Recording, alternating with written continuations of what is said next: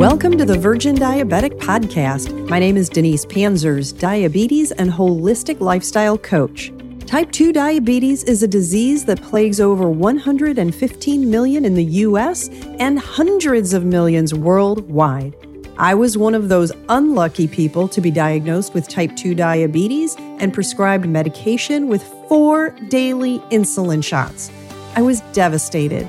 I realized, contrary to what everyone told me, I could reverse my diabetes, and my happy day was when I eliminated all medication and insulin and regained my health.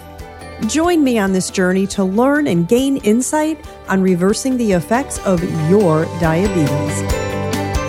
Well, good afternoon, everyone. Today, I have Dr. William Su with me, who has been an endocrinologist for over 20 years at Harvard's Joslin Diabetes Center. And he has joined L-Nutra back in 2019 as their chief medical officer.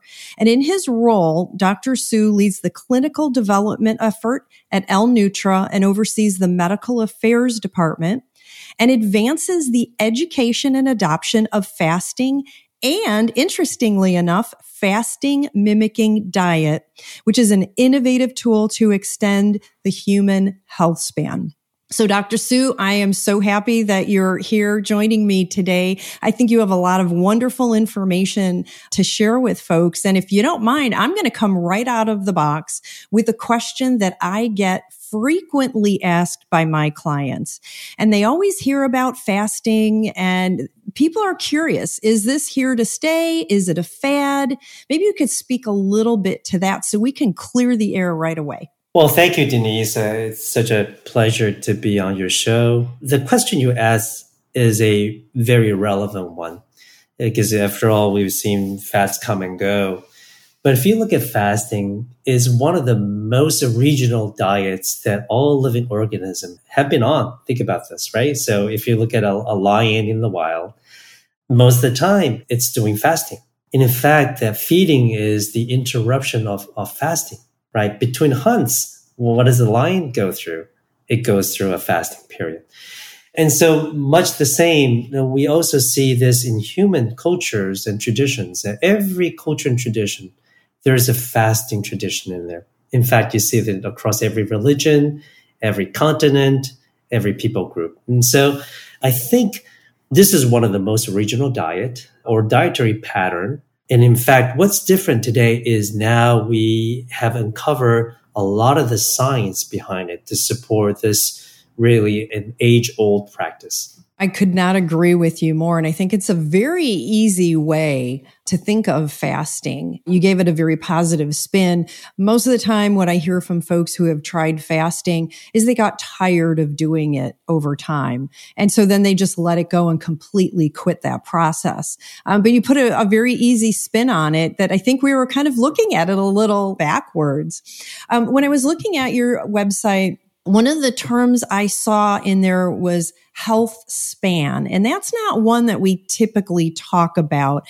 Can you explain a little bit of that, and then how do we optimize health span? This term of health span is not sort of at the tip of our tongue in the daily language. A lot of the times we express it in a different way, right, in common language. That is, I don't simply want to live very long. I don't want to simply live a long life if towards the end of that life, of that living, is filled with a lot of diseases and suffering. And so the concept of health span is really about adding life to life, right? So the concept that all of us wanted to live healthy long rather than living sick long. And so the company vision has always been to give people the ability to live with high quality of life, live healthy beyond the boundaries and limitation of aging. And I think that that's a common desire for most of us, right? To want to live a healthy long. Yes. And I get the sense from many of folks that I've spoken to over the years is we just assume our last years are not going to be healthy. And I think that's an unhealthy assumption, don't you? Well, because we've had such terrible experiences taking care of our elderly members of the family. And one of the contributions to all that situation of where people are not healthy is because we've really missed the idea here that we thought simply by living longer is the ultimate goal. But you're absolutely right. I think if we change our mindset and understand that there are possibilities for us to live healthy longer, that is really the goal for healthcare. Actually, the goal should be for all of us to strive after. Yes. And I completely agree on that. And I think, especially the last 40, 50 years, so much food has just become available. I don't even know if we can call all of it food, quite honestly. Yeah. But it's been placed right in front of us with all of the marketing that says, oh, it's fat-free, low this, low that, carb-free, sugar-free, that we're in such a hurry today that we're going to grab anything that appears or sounds to be healthy instead of really just going back to basics, like you mentioned with the opening question, where food really is interrupting our fasting time instead of the other way around. And I think we've really complicated things through the years with our health, right? Yeah. I think year 2000, around that time, was when we start seeing the huge epidemic of diabetes sweeping through the globe. That was also around the time when the number of people impacted by overnutrition exceeds the number of people affected by malnutrition, which has always been the nutritional challenge, right, that we face as the human race. And so something happened, with prosperity, the rise of middle class on a global situation. I think we really tipped the balance just around the turn of the millennium. And foodborne diseases really has been a major problem. I use that term very liberally, meaning that it doesn't mean infectious disease, but the too much nutrition, too much food really has driven much of our challenges, right, in our current days. If you look at sort of the cause for mortality, I think in our country, around 86% of the people die of non-communicable disease that are preventable. These are by and large driven by the way we eat throughout our life cycles. And that is a major accusation of how we, especially sort of the healthcare industry, really has not done a good job addressing this issue. Now, I agree with you. And at every turn, we think everything should be around food. So hopefully we'll work on everybody and get them to think a little bit differently. Maybe you could take a little bit and explain what fasting mimicking diet is and how that works. Yeah. So you've mentioned, all throughout the ages, I think people practice fasting one way or the other, but that has always been with water. And I would be the first to admit, as a physician, if I go to a medical conference and they don't feed us, we complain that that's not a good conference. Right? Exactly. We all know better. But the reality is, if you were to ask me to fast, especially for a prolonged period of time, is very challenging. Right. Now, and just to mention, many of your listeners and my patients who might have a desire to want to fast, but fasting may be too stressful for their bodies because of the conditions they have.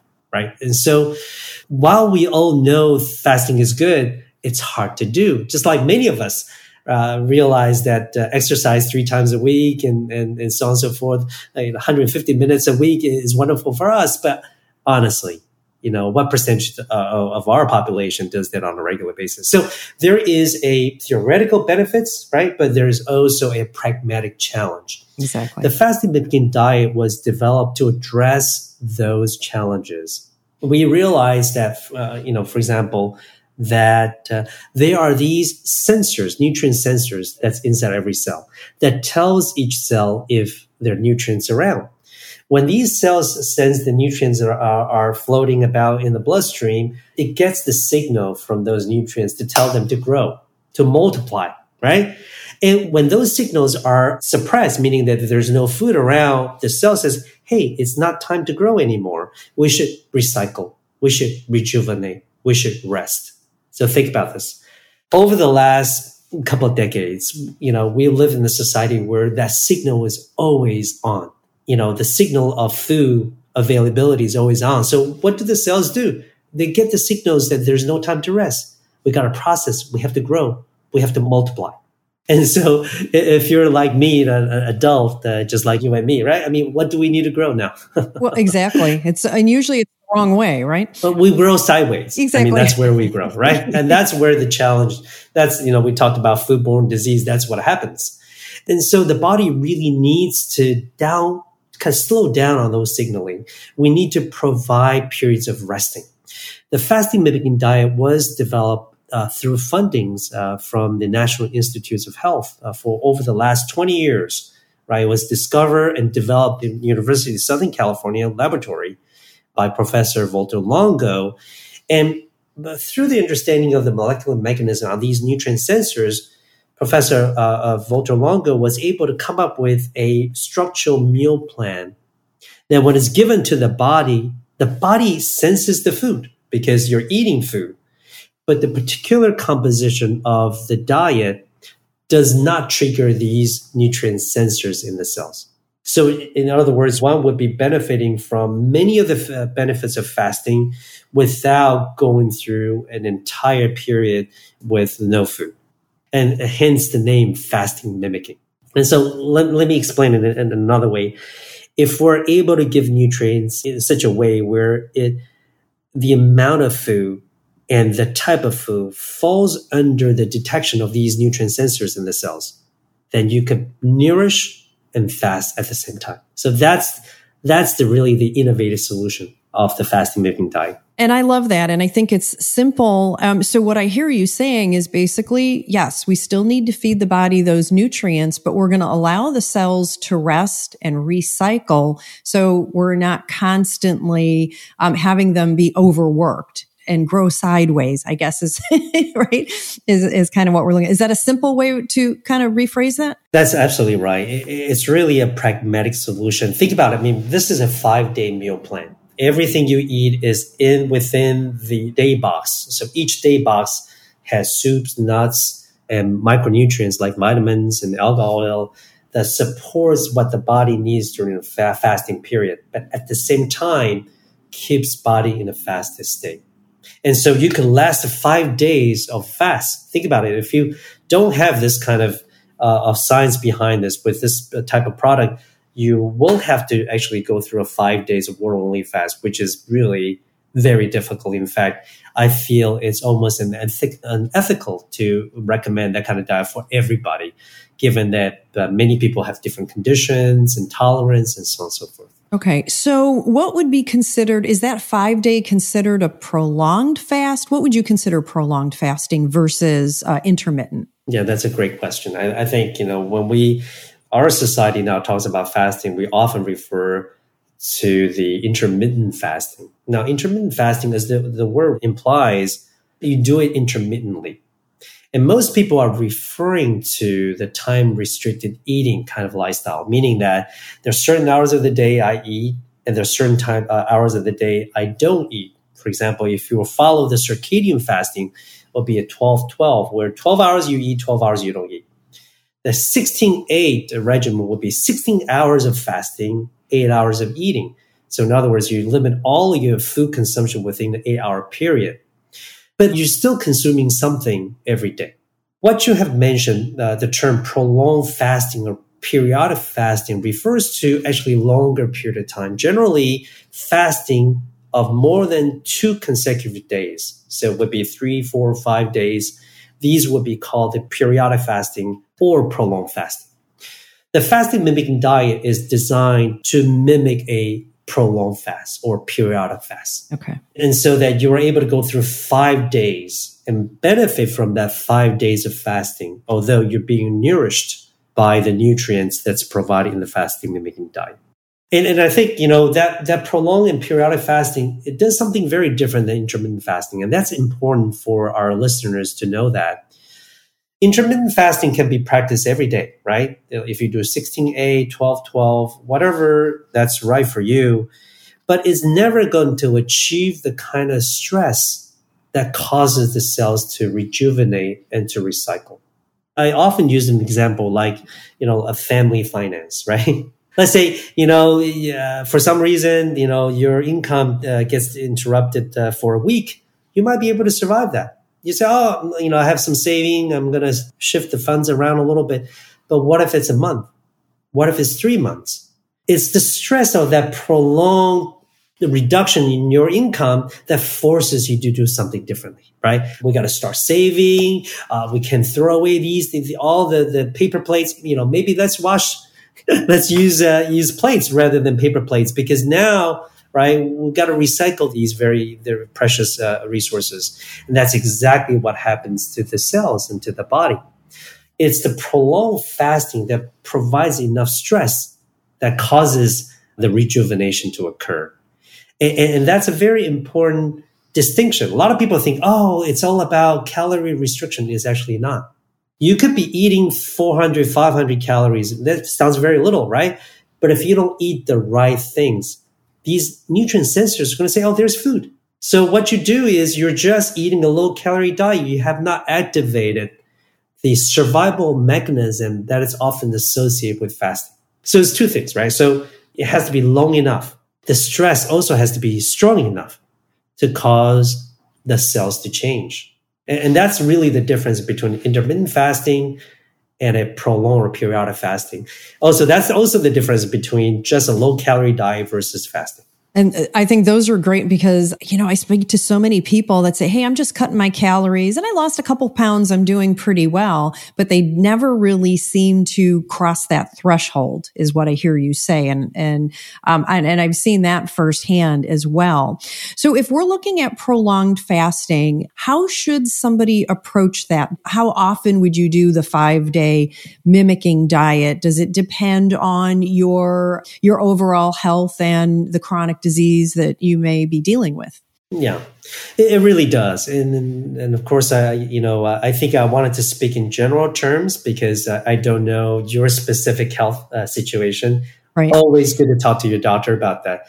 But in general, you don't want to do periodic fasting so often where the body doesn't have time to replete all the nutrients.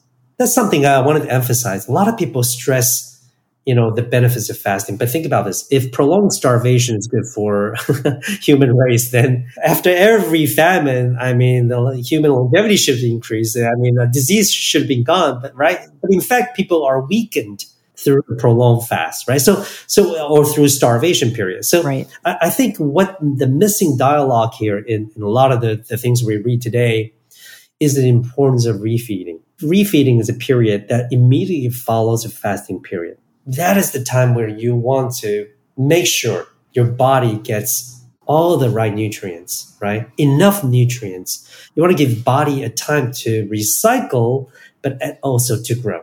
It's actually the repeated cycles of fasting and refeeding, fasting and nourishment. That is really the secret to a healthy longevity lifestyle. Not just the fasting itself. So I think it's very important for us to bring that out. And therefore, we would recommend you do a 5-day fasting mimicking diet for only once a month and allow the rest of the 25 days for the body to rejuvenate, to replenish. So the stress is optimal stress for this recycling, for this rejuvenation to occur. Good. And then I think most people could probably buy into that where they don't feel like they have to constantly do this week after week after week. I would assume also through that prolonged fasting, those folks that have very big appetites, that should start reducing over time and should reset, hopefully, how they're going to be reintroducing food. Denise, I think this is such an important point here. The benefits of fasting or going through a fasting mimicking diet is not limited only to physiologic changes.